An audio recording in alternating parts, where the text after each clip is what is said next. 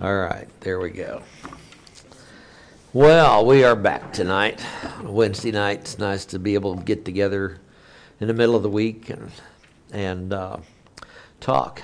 And since this is hopefully a spiritual conversation that we're getting ready to have, let's go before the throne of grace and just get ourselves ready. Let's pray.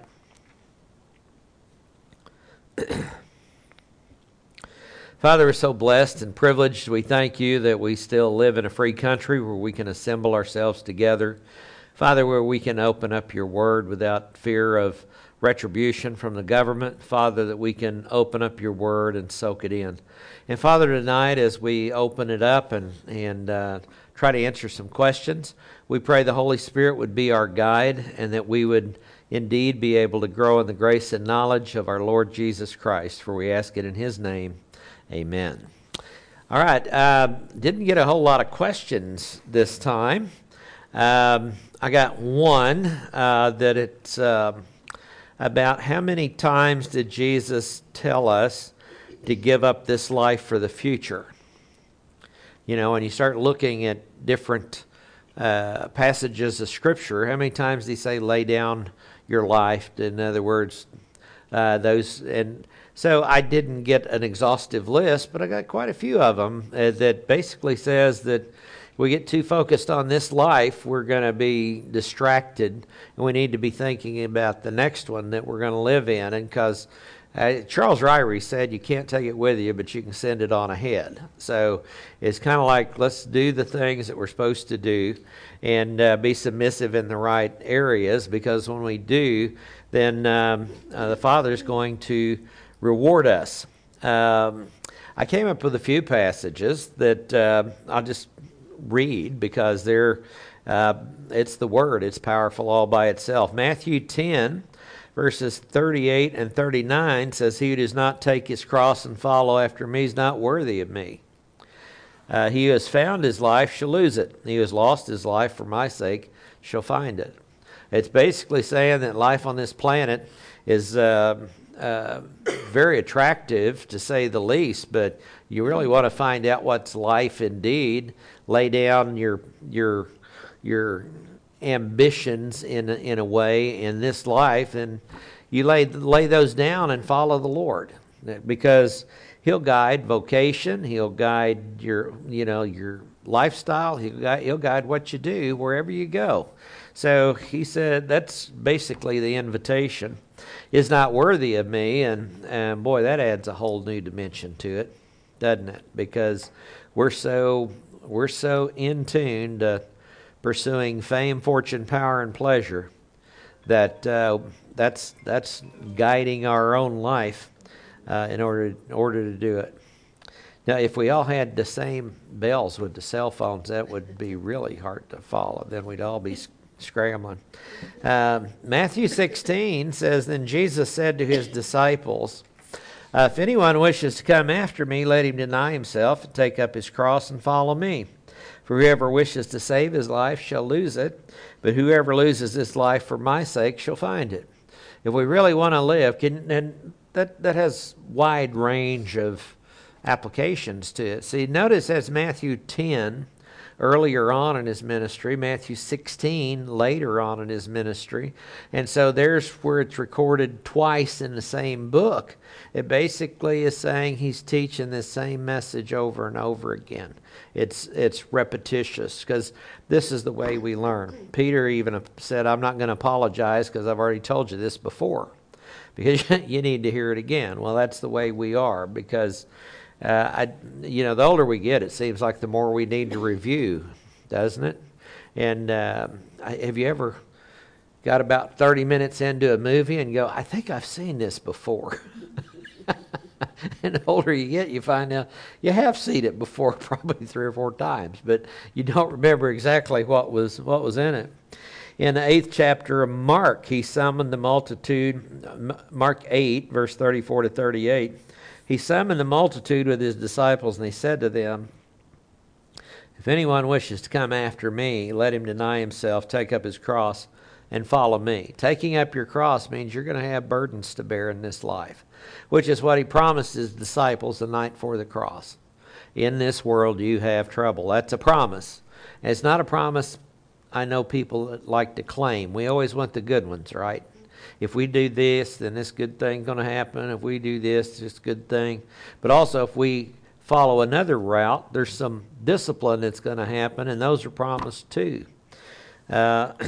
Whoever wishes to save his life shall lose it. Whoever loses his life for my sake and the gospel's shall save it. He's talking to disciples now. He's talking to people that have accepted Christ as their Savior, but a disciple is a student.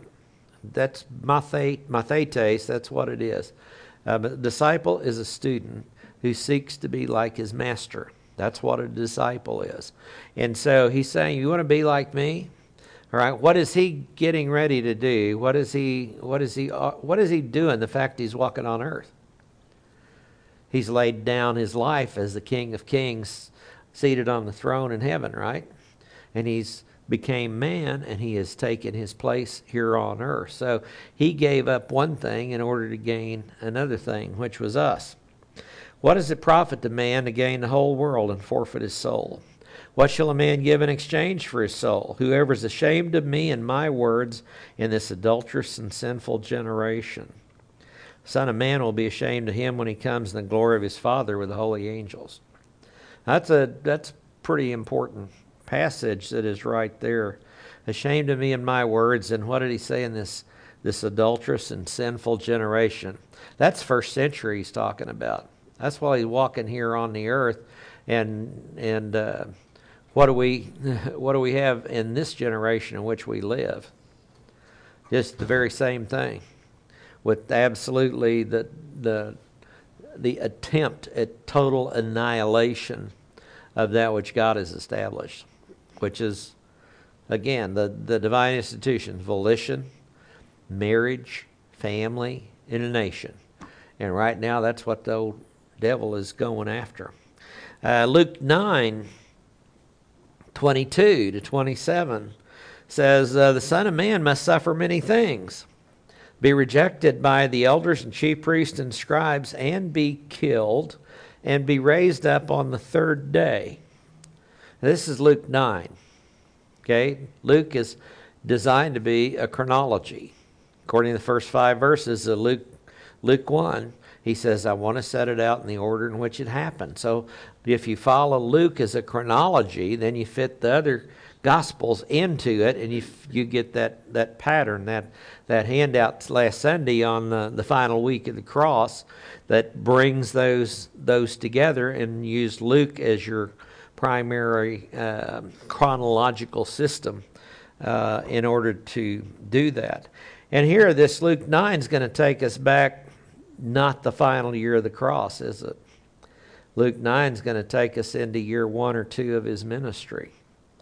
And he's telling him early on he must be killed and raised up on the third day. So it's not like he waited and sprung it on him. It's not like it's something that was made up later after his death and the disciples stole him away, and the next thing you know, they're making this up. He was saying to them all, if anyone wishes to come after me, let him deny himself, take up his cross daily, and follow me. Whoever wishes to save his life shall lose it. Whoever is ashamed of me and my words, of him will the Son of Man be ashamed, when he comes in his glory and the glory of the Father and all the holy angels. Now, when he does that, the Jews at the first advent didn't know about the church.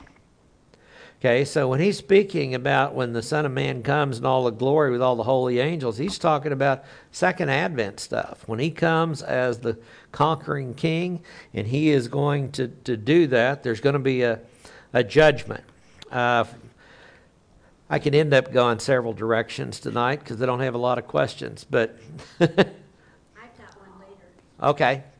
Well, when you have the different judgments, at the rapture of the church is the Bema seat, the judgment seat of Christ. That's for the church. Okay?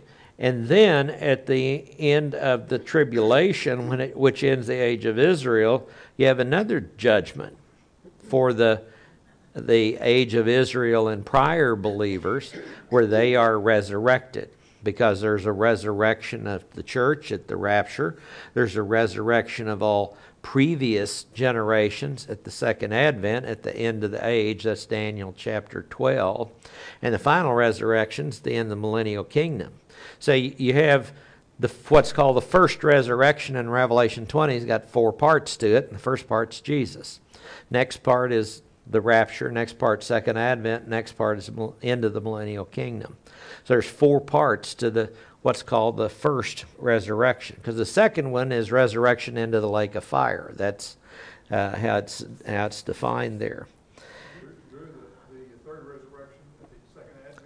Yeah. Explain that a little bit more. That's when everybody prior to the church, okay, that was a believer prior to the church. Now that would include Adam, Enoch, Noah, Abraham, Isaac, Jacob, so they can eat with us so we can eat with them really in the great millennial feast. And so we've got that's when that occurs. That's when Daniel is back, Ezra, Nehemiah, and all the great believers of the Old Testament. That's when they get their new body. Okay. Luke 14:33. So therefore no one of you can be my disciple who does not give up all his own possessions. Now what that's saying is there's been a lot of fundraising gone on that one too, I'll tell you. It's probably the televangelists pick up a verse like that and they go, boy, you got to give it all away. And hey, you can just bring it here. We'll take care of it for you. But what it is an attitude. It's an attitude that we've got a heavenly kingdom that we are going to, and all this stuff is just passing away.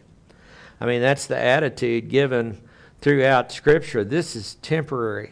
What did Abraham say? Hebrews chapter 11. We're just sojourners passing through this life. This is not our final home. This is not who we are. So when we have the right attitude about our things, if you will, about people, places, things, and events, if we have the right attitude about that, and they're nice, they're designed for us to be enjoyed. God wants you to enjoy that which He has provided for you, but it's not the end-all, be-all. It's not what it's all about. What it's all about is about heaven one of these days. Matthew 6:5 and 16, Matthew 6:5, 16, and 18. These are people who do things to be seen by men rather than doing things to please the Father. And I start thinking about the things where He says, lay down this old life, which basically is one run by the sin nature that's selfish, and pick up a new life which is unselfish like Christ. Become Christ-like in all we do. Romans 12:1 and 2, present your body a living sacrifice. John 15:13, greater love is no man than to lay down his life for his friends. 1 John 3, verse 16 and 17. We know love by this, He laid down His life for us, and we ought to lay down our lives for the brethren. Whoever has the world's goods and beholds his brother in need and closes his heart against him, how does the love of God abide in him? Now see, that's a good question. That's a good question. So I've seen people pull out of context the verse where Jesus said, the poor you have with you always. And they put a period after that. And it basically gives them a free rein to not care about the poor. He said, and he put it back into context and finished the verse. He said, the poor you have with you always. You can always do good for them, but you don't always have me. See, and the criticism was going on because they'd wasted a bunch of expensive perfume to anoint His body for burial, and etc. And then, of course, the greedy people step in and said, that's just waste. And He said, no, the poor you have with you always, you can always do good to them. Okay, not that you should never do good for them. But anyway, I had a conversation with another pastor about that one time. He quoted that to me, and I finished the verse for him. So anyway, also part of this same question was about in heaven, we're all going to be without sin natures. We're going to be living and serving the living Creator, Redeemer of us all, and give us a glimpse of heaven. And I'm working on it. It's hard to even think about. You have to project yourself with no sin nature. And try to do that without pride. I mean, because then you go, me perfect? Oh, but I think I already am. I mean, there's things that fit in there, and you start thinking, what will we be doing in heaven? And you have to stop and ponder on that. You have to stop and think, without a sin nature, how would I treat the poor? But will you have any poor in heaven? So will it even be an issue? And will I always be gracious? Yes. But will we need to be gracious? Will anybody need grace in heaven?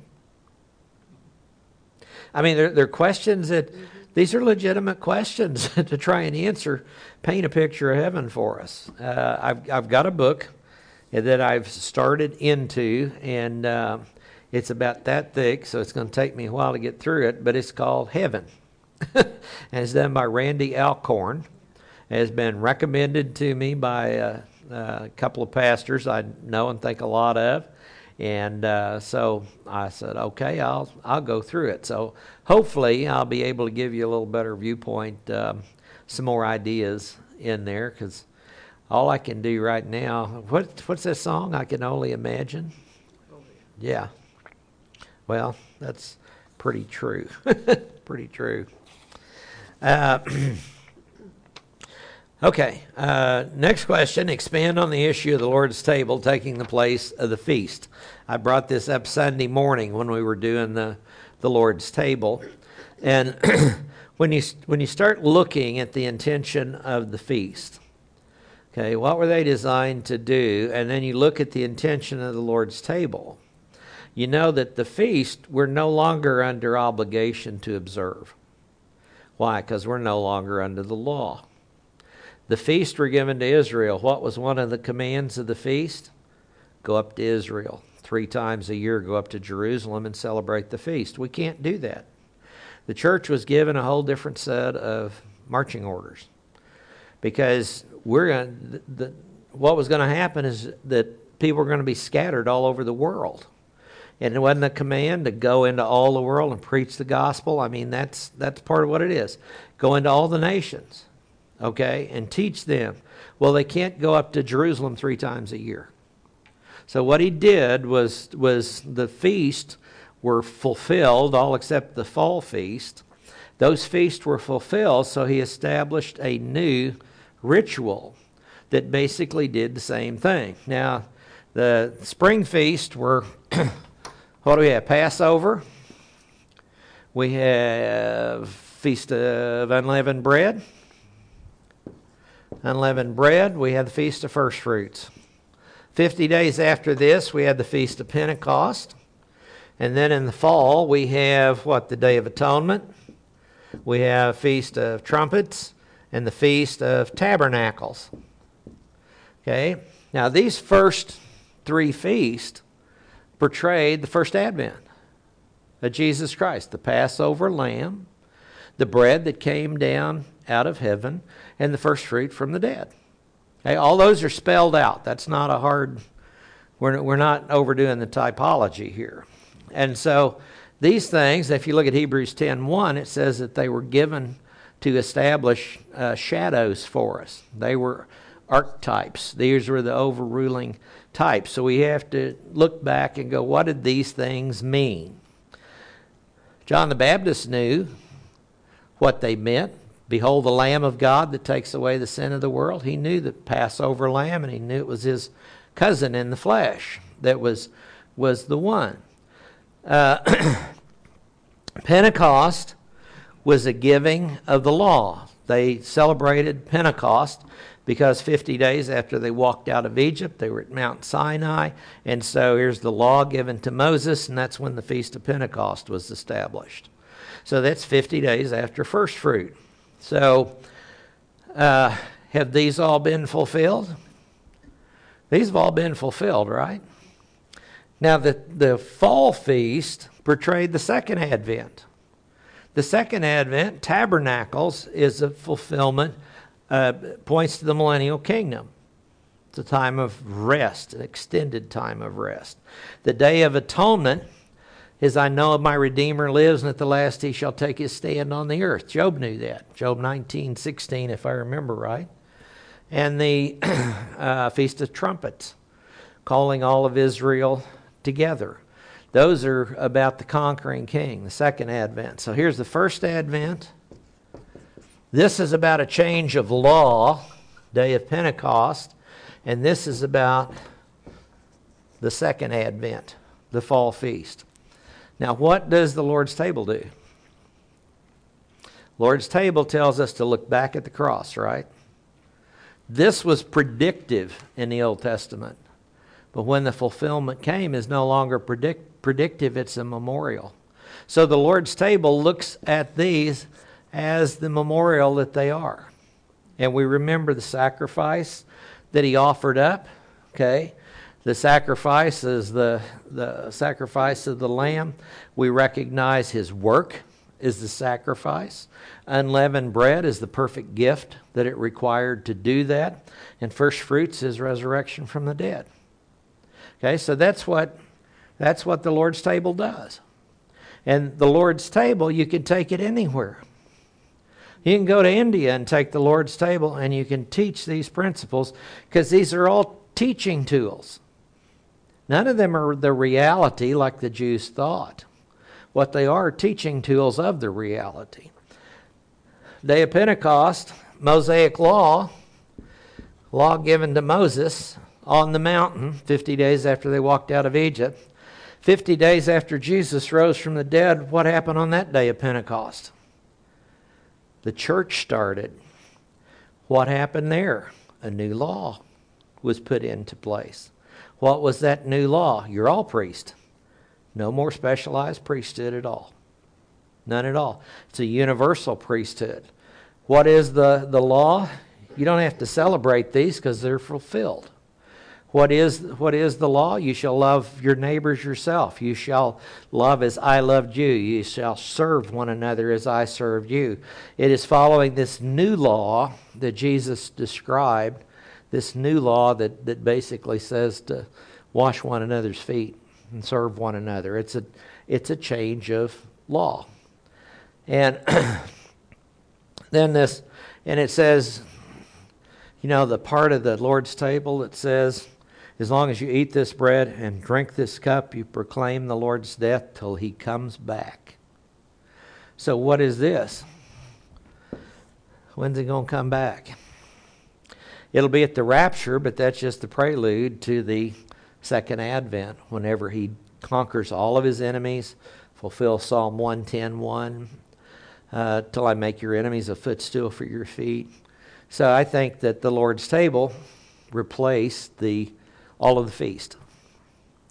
Now, I'll go a step farther than that, because there's only 2 rituals given for the church age.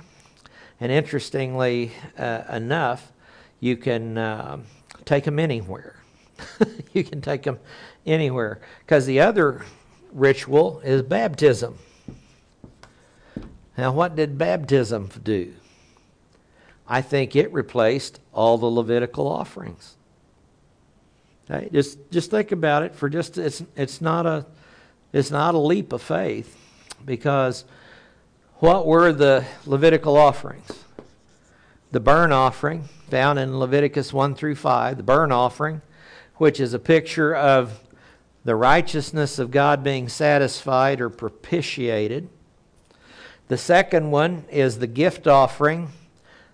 They call it the grain offering. It's the Hebrew word is mincha. It's a mincha offering, which means to give. So it's, I think, better rendered as a gift offering. And it shows the perfection, needed perfection of the sacrifice. The next one is the peace offering. Peace offering portrays the manward side of salvation. Burnt offering is the Godward side, as justice is propitiated. The peace offering is reconciliation, the manward side, that there's now peace established between man and God so you can come to God. The sin offering and trespass offering, one was about unknown sins and the other about known sins. Okay, did Jesus fulfill all these on the cross? Why do we not offer up animal sacrifices anymore? We're not under the law, for one thing. But it's not just we're not under the law. These have all been fulfilled in the perfect sacrifice, Jesus Christ. Now, what does baptism do? It identifies you with the death, burial, and resurrection of the Lord Jesus Christ. So I think water baptism, and I believe in immersion, because that's to me what the word means, to immerse. And you believe in the death, burial, and resurrection of Jesus Christ. Why? That he fulfilled all those things. He paid for known sins, paid for unknown sins. He satisfied the Father with a perfect gift, and he reconciled us to him. So I think baptism takes the place of all the Levitical offerings. Teaches the same principles, only teaches them as fulfilled instead of coming events. Big change, yeah. Where's the rapture in the second group of feasts? The rapture will happen 7 years prior to the second advent. But the reason I point to second advent is because this is the way the Jews saw it. They didn't know anything about the church. So you can't read the church into the age of Israel. It becomes a problem when you do. So the second advent is what it's looking at. But it's only separated by 7 years, so there's not a lot of difference. If you see the second advent approaching, the rapture is going to deliver you from the wrath that is to come. It's going to happen before that. The church is not destined for wrath. So where does the rapture come? It's not. The rapture's not portrayed in the feast. I guess that's one way to say it. It's not in the Feast of Trumpets? No. Feast of Trumpets is, those feasts are for Israel.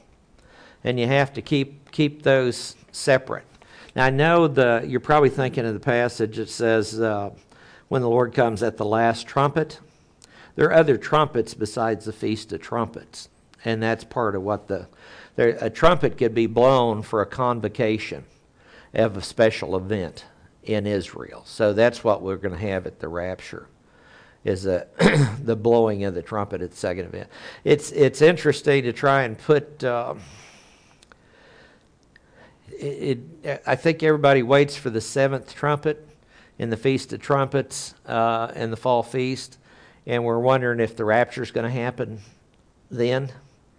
With that seventh trumpet of the Feast of Trumpets, I believe the second advent will happen in conjunction with that. But the rapture and second advent are separated by 7 years, but they're 7 360-day years, not 365-day years. So there's 35-day differential in that. You can't really day it. We were talking before class. I don't want to put a date on it. I got an idea, but I'm not going to put a date on it. John? The trumpet blast that signifies the rapture, it's a worldwide trumpet blast, right? That's the way I understand it. Because, go ahead. Are all the trumpet blasts that relate to the various trials and the tribulation, are they also Are they going to be worldwide? trumpet blasts? That's a good question. The one at the rapture, because it's instantaneous in the twinkling of an eye and it's worldwide, I would say that trumpet's heard around the world. Okay, but the other 7 trumpets are in conjunction with the Feast of Israel.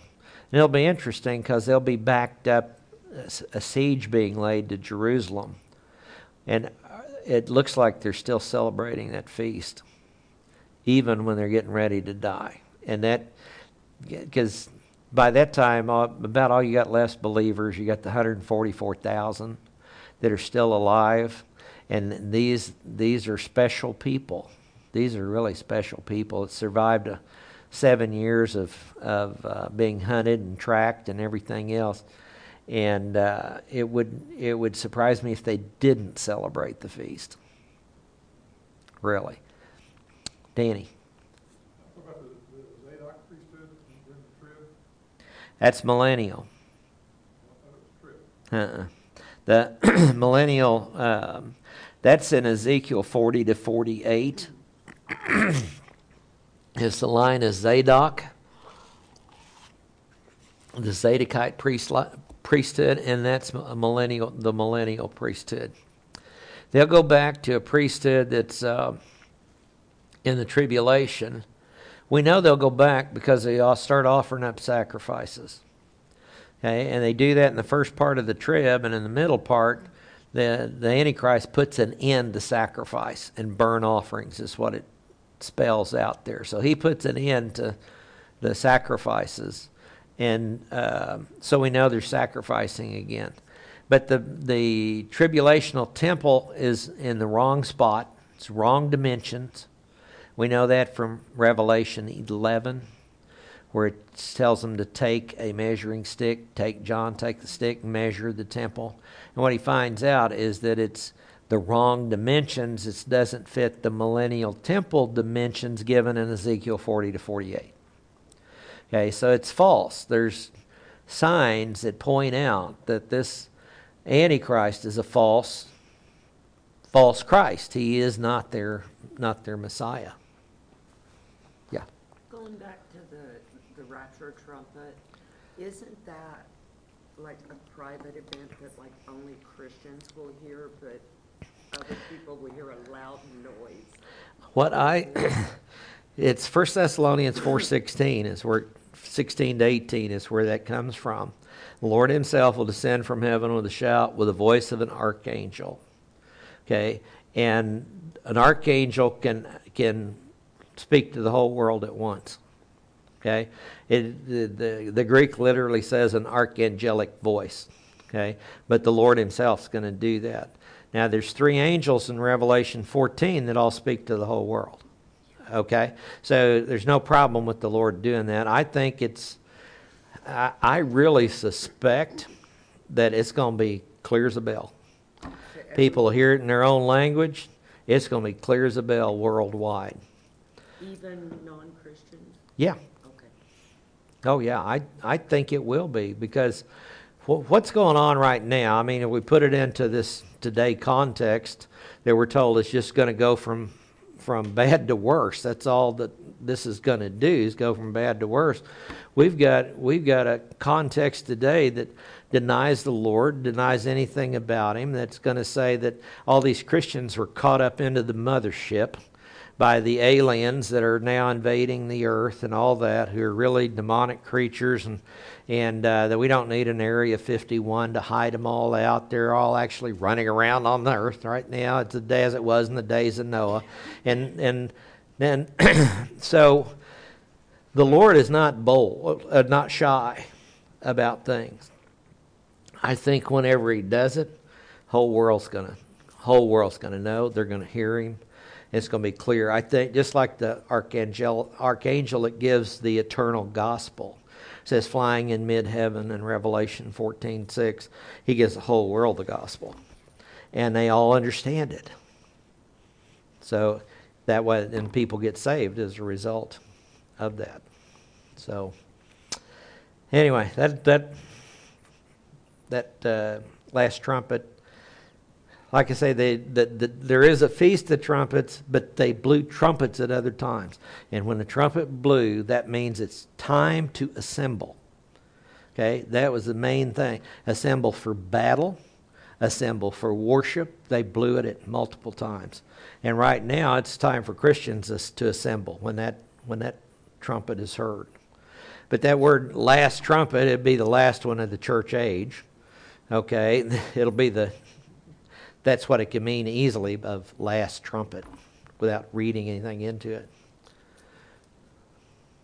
No.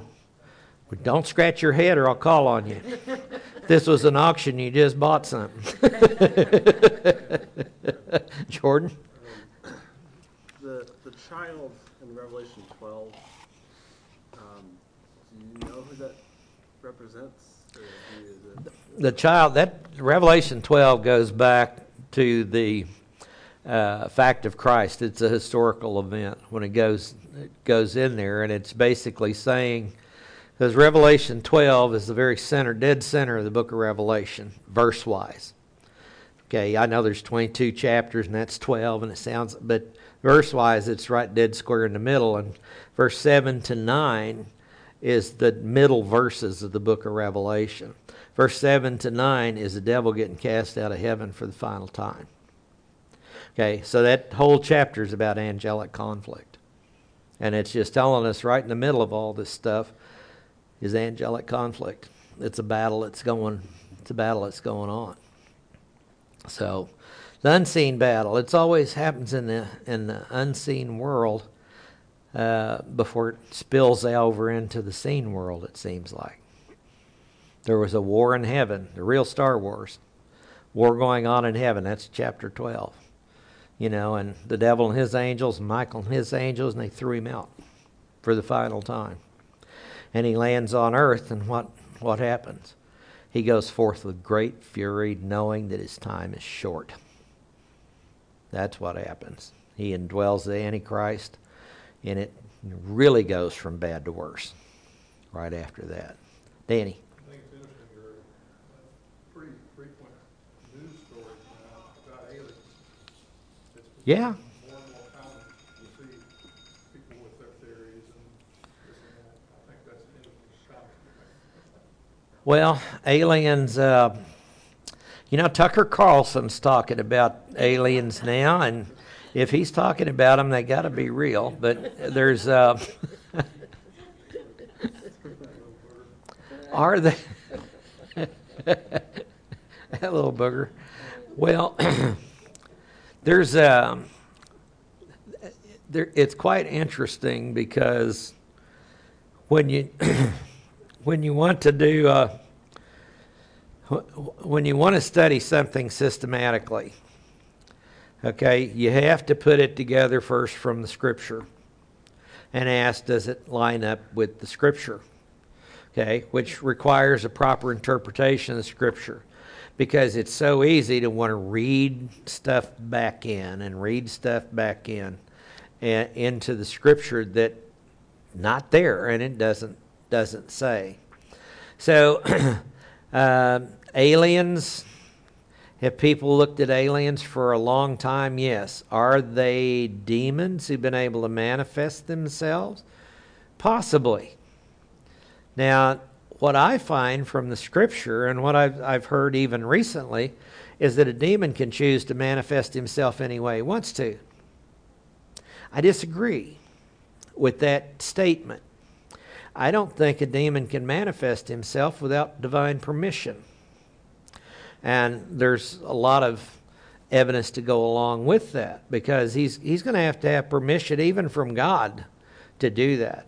Or wouldn't Satan be walking around on the earth in all of his full glory right now if he had a permission to do that? I mean, that's what he would do. And demons work in the unseen world. And we have to then we have to start realizing, what about the unseen world? Because I heard a very important statement yesterday or this morning that the spiritual is not bound by the laws of physics. Very interesting statement that you have to stop and think about. I mean, how does our prayers go instantly from here to the third heaven and back with an answer? How do they do that? The physics don't work at all. I mean, you're in a whole different realm. I don't like to use the word dimension, because when we start talking about dimensions, then we start looking at multiple dimensions. I think basically there's two. And one is the one that God lives in, the other is the one we live in. God and the angels live in that unseen dimension. But it is still real, even though it is unseen, which we have to really think about. But God's angels. Jesus went back and forth to heaven multiple times, 3 times before he finally ascended to the right hand of the Father. We can count the times that he went back and forth in the Gospels. How long did that take? Because we think of the third heaven being outside of the solar system. Well, what's the speed of light? 186,000 miles a second. We know what it is. The nearest star is, 2 light years away, which is roughly 12 trillion miles. That's bigger, almost big as a national debt. They're massive, but when God speaks, things happen, because he's the one that establishes the laws of physics. So he's not bound by them, and The resurrection body is the ultimate example. well, and look at Jesus entering into walk through the walls. And won't that be fun? I just hate to walk through those hallways at our house to go outside. Longer than Brad. You also have the recording of Satan talking to God about testing and what he could do, to Job. And then showing back up and doing that to Job. Yeah, well, Very short period of time. and it's the first 2 chapters of Job, which are really the first book of the Bible, establish the angelic conflict. And there's nothing really that changes, because Satan's getting permission. What God gave him permission. You can do this, you can do this, you can't kill him. So what did he do? He killed his family, is what he did. So the demons, the devils, the ETs, whatever you want to call them, along there, they were quite active. But I think of Legion coming up to Christ, and he was the very fact that he got there, because the demons didn't like Christ. Quite obviously, they knew who he was. They identified him right off, and they came up to him, and then they're begging, because they say, "Are you going to send us into the pit yet? Is it now? It's not the time yet." I mean, they're basically pleading with him, and the Lord casts them out. He throws them out of the man named Legion, or called Legion. And so you have a situation where the demons are submitted to him, but they have to ask for permission. Who else was it that? Satan has demanded permission to sift you like wheat, Peter. Now, isn't that him asking permission? That's all I see in Scripture, is that they have to have permission to do that. They don't have the power to automatically appear and disappear and change form and do all those other things. So anyway, I'm open to other passages if you can find them, but my studies have not led that way. When you study the Scripture systematically, if you want to look at angelic conflict, you have to study a biblical theology of angels. Now, that biblical theology is different than systematic. A biblical theology takes a topic, and you study that topic, and you get what that topic says, like angelology. Then you take another passage like the study of man, anthropology. You study what the Bible has to say about man. Man has a sin nature, etc. You study anthropology. You study angelology. You study anthropology. You study Christology, who's Christ. You study what's called theology proper, which is the study of the Father, sometimes called paterology. You study the Holy Spirit, pneumatology. You study eschatology, last things. You study all those things, and then you try to find out how do they fit together. That's systematic theology. But each one of those disciplines that is there, you have to study what does it say about angels. And then you put together a model. You put the jigsaw puzzle together to try and gain an understanding. And we need to, as we study that, Mario and I were talking today. There's not a whole lot of people today trained to do that or even think it's important to let Scripture interpret itself and compare Scripture with Scripture.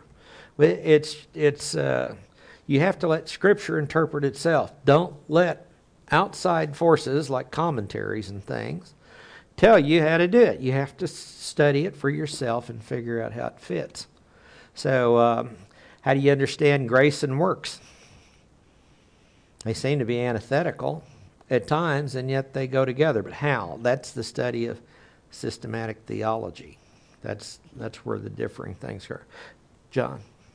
So did the fallen angels get permission from God to come to earth in the form of men and cohabit with women?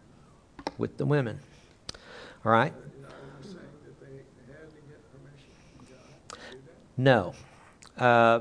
Prior to the flood, and the reason I say no is because the passage in Jude that says those angels left their first estate, their established role, if you will. What they did was violate what their assigned task was. Okay, they didn't have permission. So, what did he do with those angels? Well, he locked them up in Tartarus. Okay, and if you look at the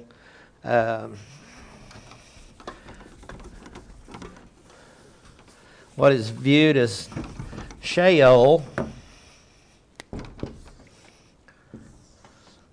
this is all called Sheol. Okay, on one side is paradise, or Abraham's bosom, and the other side is called Hades, or torments. And then there's another place over here called Tartarus, and that's found in Jude as well. Now, Tartarus is the abode of those angels that were locked up.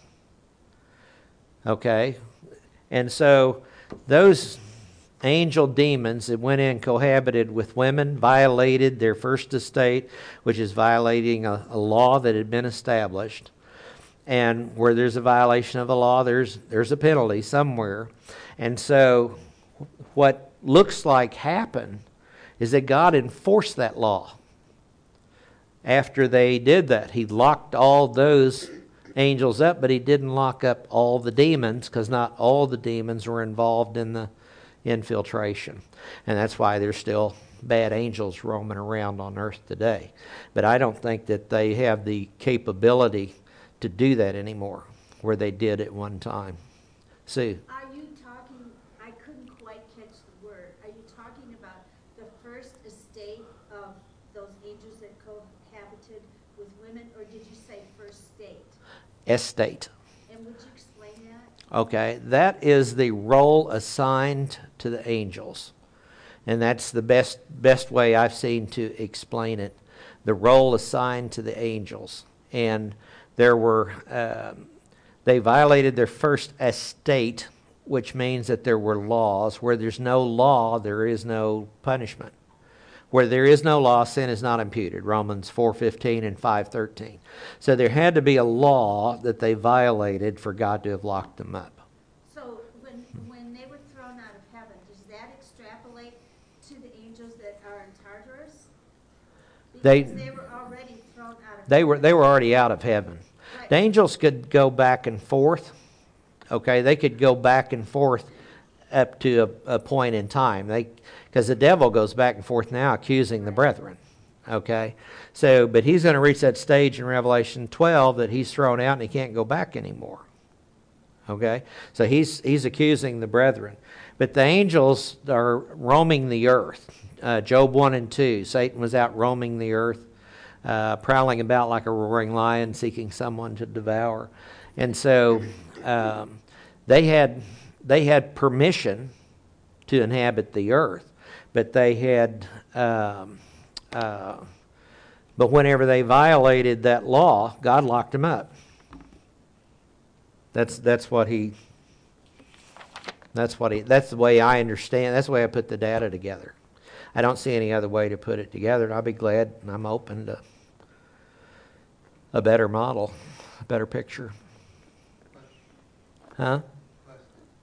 Are those the angels that come out during the trib and not out? Are those the angels that come out during the trib with the fifth trumpet? Possibly. Okay, I see my view is it's a strong probability, but I don't know. I can't. I don't have quite enough connections that I can say definitively that's it, but I suspect that. Anyway, angelic conflict, I can talk with you for days about it. I love to talk about it because why are we here? Did God need us? I mean, He didn't need us. He was perfectly happy without us. I think we probably brought more misery to Him. But what is He going to have? Well, with the Jews, a people for His own possession, what is He going to have? He's going to have the church, the bride. He's going to have a bride for His Son. I mean, it's been costly in a lot of ways. It cost His Son His death on a cross. But what are the rewards going to be? Because to have when you start thinking about angels, you start thinking, some people ask crazy questions, like me and a few other people. All right, angels sinned. Okay. Can they still sin and fall if they're not already fallen? If not, why not? I mean, these are legitimate questions to ask. Do they still have volition and free will? What happens when they fail? Well, how do we ever reach a point that we will have a body that will no longer be able to sin? See, they're created, I believe, much like Adam and Eve were created, able not to sin. Okay, through obedience, they were able not to sin. How long did they live before they sinned? I have no idea. Some people say thousands of years, billions of years. I don't know. It doesn't matter. What we do know is that when God creates things, He creates them perfect. Okay, that's part of what He does. And then but He gave His creatures free will. How can we ever have a position of free will, still have free will, and not be able to sin? Well, there's an answer. And the answer to that is, you are born with a sin nature, but when you believe in Christ, you're imputed His righteousness. Okay, so we've got His righteousness, with that the Holy Spirit, and a war going on between the flesh and the Spirit. That's what we've got. We have His righteousness. What does the new body not have? It has no sin nature, but it has His righteousness. So we now have, as believers, the righteousness of God. Because God still has volition and He doesn't sin. That's hard for us to grasp, but we have no frame of reference for it. So this righteousness that He gave to us one day will be manifest in a new body that will not be able to sin. Now, how does a creature become not able to sin?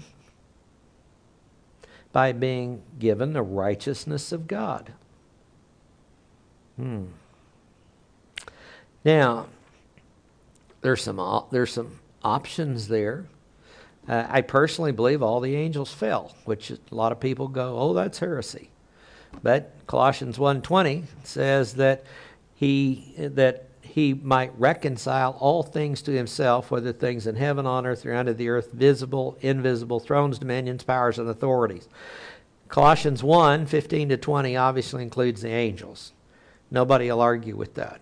1:20 says to reconcile. Seems like I read about a offering of reconciliation. Reconcile means to move from a position of hostility to a position of peace. What did He do with us? We were once His enemies. Now we are His kids. Okay? Reconciliation, to reconcile all things to Himself, to me is a blanket statement that everything needed reconciliation. Okay? Now, if you believe that only a third of the angels fell and 2/3 of the angels didn't, he could have imputed his righteousness to them at that point in time. But if he didn't do it, they would still be able to sin. But we don't find angels sinning now. 'Cause if you ask that question, well, could Michael the archangel sin? Who's going to blow the trumpet if Gabriel goofs up? You get into a whole bunch of what if type of things, but God could have imputed his righteousness to them. What I'm saying is they need his righteousness to no longer be able to sin, and demons were shut off. The ones that chose against God and chose to stay that way, they're out of luck. Are you here to throw us into the flames now? They know what their end is. There's none. You'd think if you're a demon condemned to hell, then you might go. You might be the one yelling, "Lord, have mercy on us, a sinner." But you don't find that anywhere in the Scripture.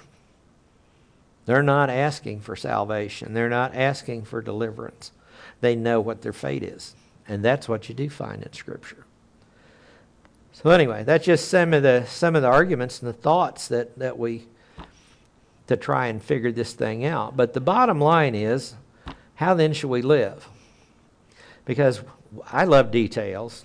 I love to study the details and try to see how things fit together. But then it boils down to, how do I live my life? Because I know all this stuff about angels and men and all these things. Comes down to two things. In my life, on a daily walk with the Lord, do I love him with all my heart, soul, mind, and strength? And do I love my neighbor as myself? See, that's the bottom line of all this. That's the test.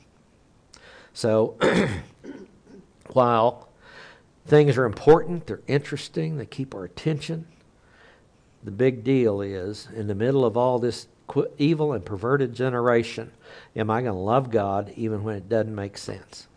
When he doesn't make sense? And am I going to love my neighbor even when they're utterly unlovable? See, that's where impact in the angelic conflict comes from. No matter what viewpoints you hold about different things on that, it all comes down to those two great commandments.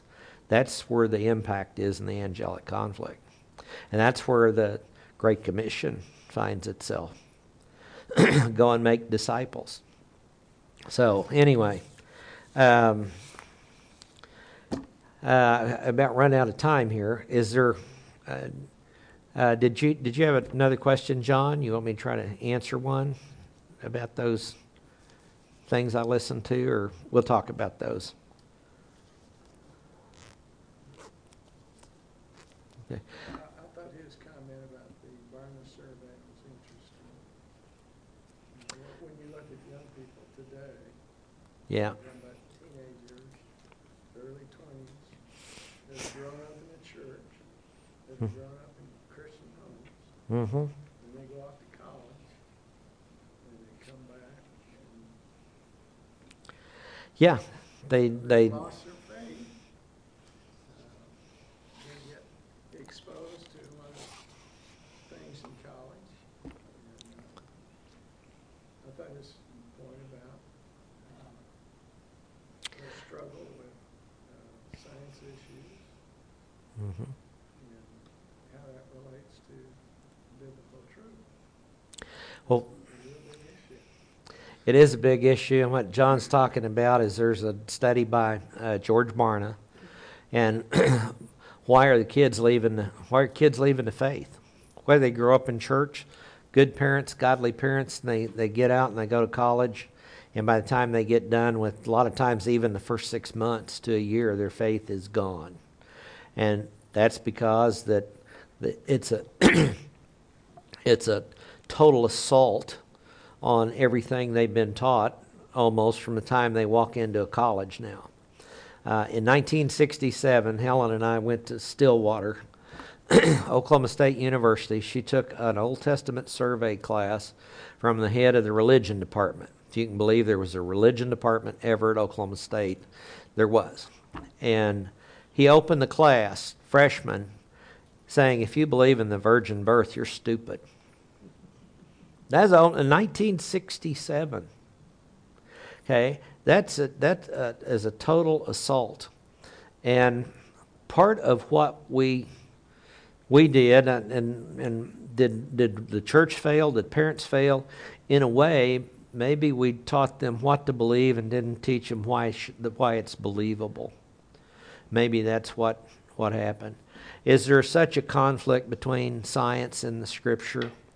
There seems to be. I don't believe true science and Scripture contradict each other. But finding where that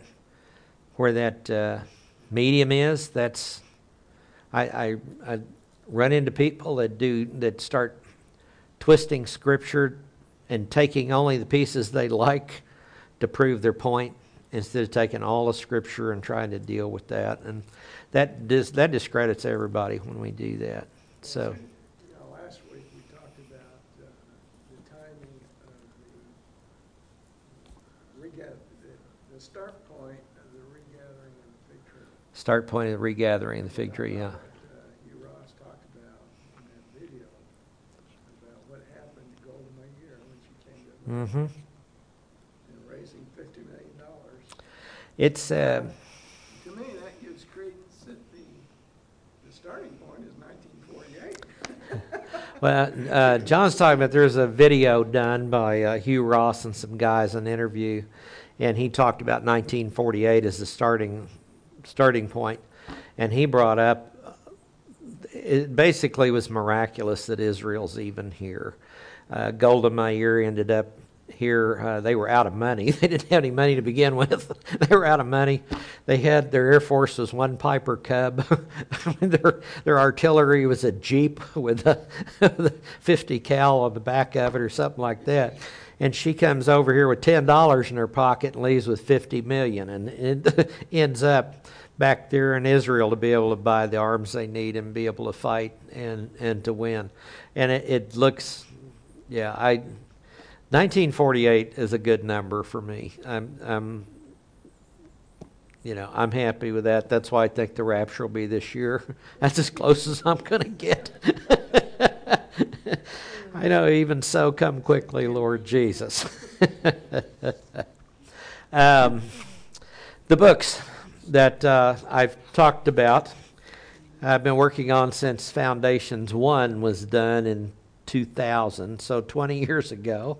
Been working on this other book. We've got it done. It's shipped today from the printer. It's supposed to be here Friday. We're supposed to unload it, and by the grace of God, we'll have some for you on Sunday here at the front. So I'm extremely happy for that, because it's called Foundations to Defending the Faith, and it is about basic things that hopefully you can learn, and we can be able to counter some of this stuff, because sometimes it's when we want to counter things, sometimes we want people ask you what time it is, and we're going to tell them how to build a watch. The old cliche. Sometimes we need just a simple answer to get them to start talking, because if you can get the conversation going again, then you've got an opportunity. And so what can you say? What are some things you can talk about? It's just quite interesting, the misconceptions that are floating around out there. I had a conversation with a young man about who actually was going to be an apologist, Christian apologist. He went off to college, and next time I heard from him, he was a militant atheist, and he was.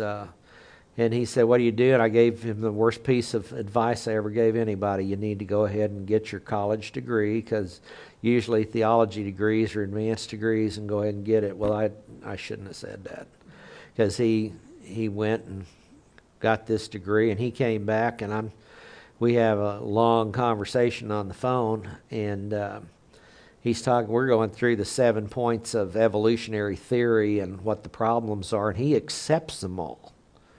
And I'm thinking, how could you do that? And I asked him, he said, well, the fossil record shows it. And I said, oh, really?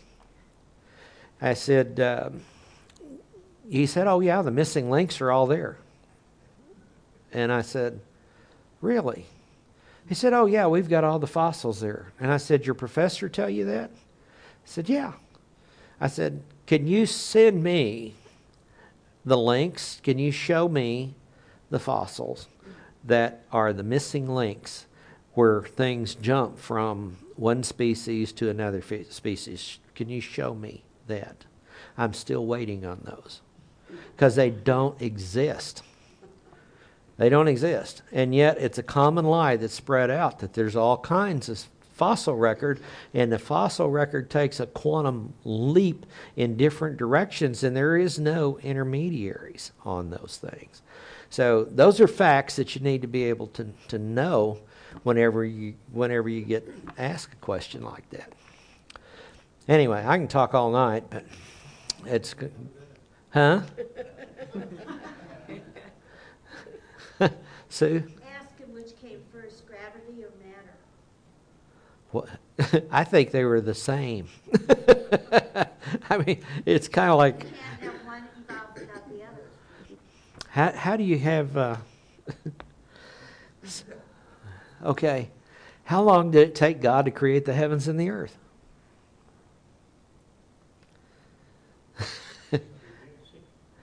Yeah. One word. That's what it says. He spoke it into existence. And so that's a spiritual issue, is it not? So it's not bound by the laws of physics. He could establish the laws of physics with the one word. And it's suddenly there. Okay, that's the God I understand. That's compatible with his essence as to who he is. So we can measure how it looks now. But there's only a certain point we can go back on that. Anyway.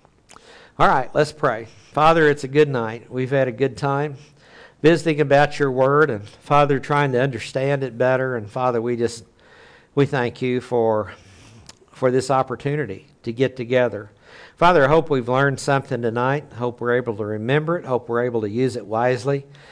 Father, I pray that we will love you in the middle of a perverted and crooked generation. And Father, we will not let our love grow cold because lawlessness has increased. We ask it in Jesus' name. Amen.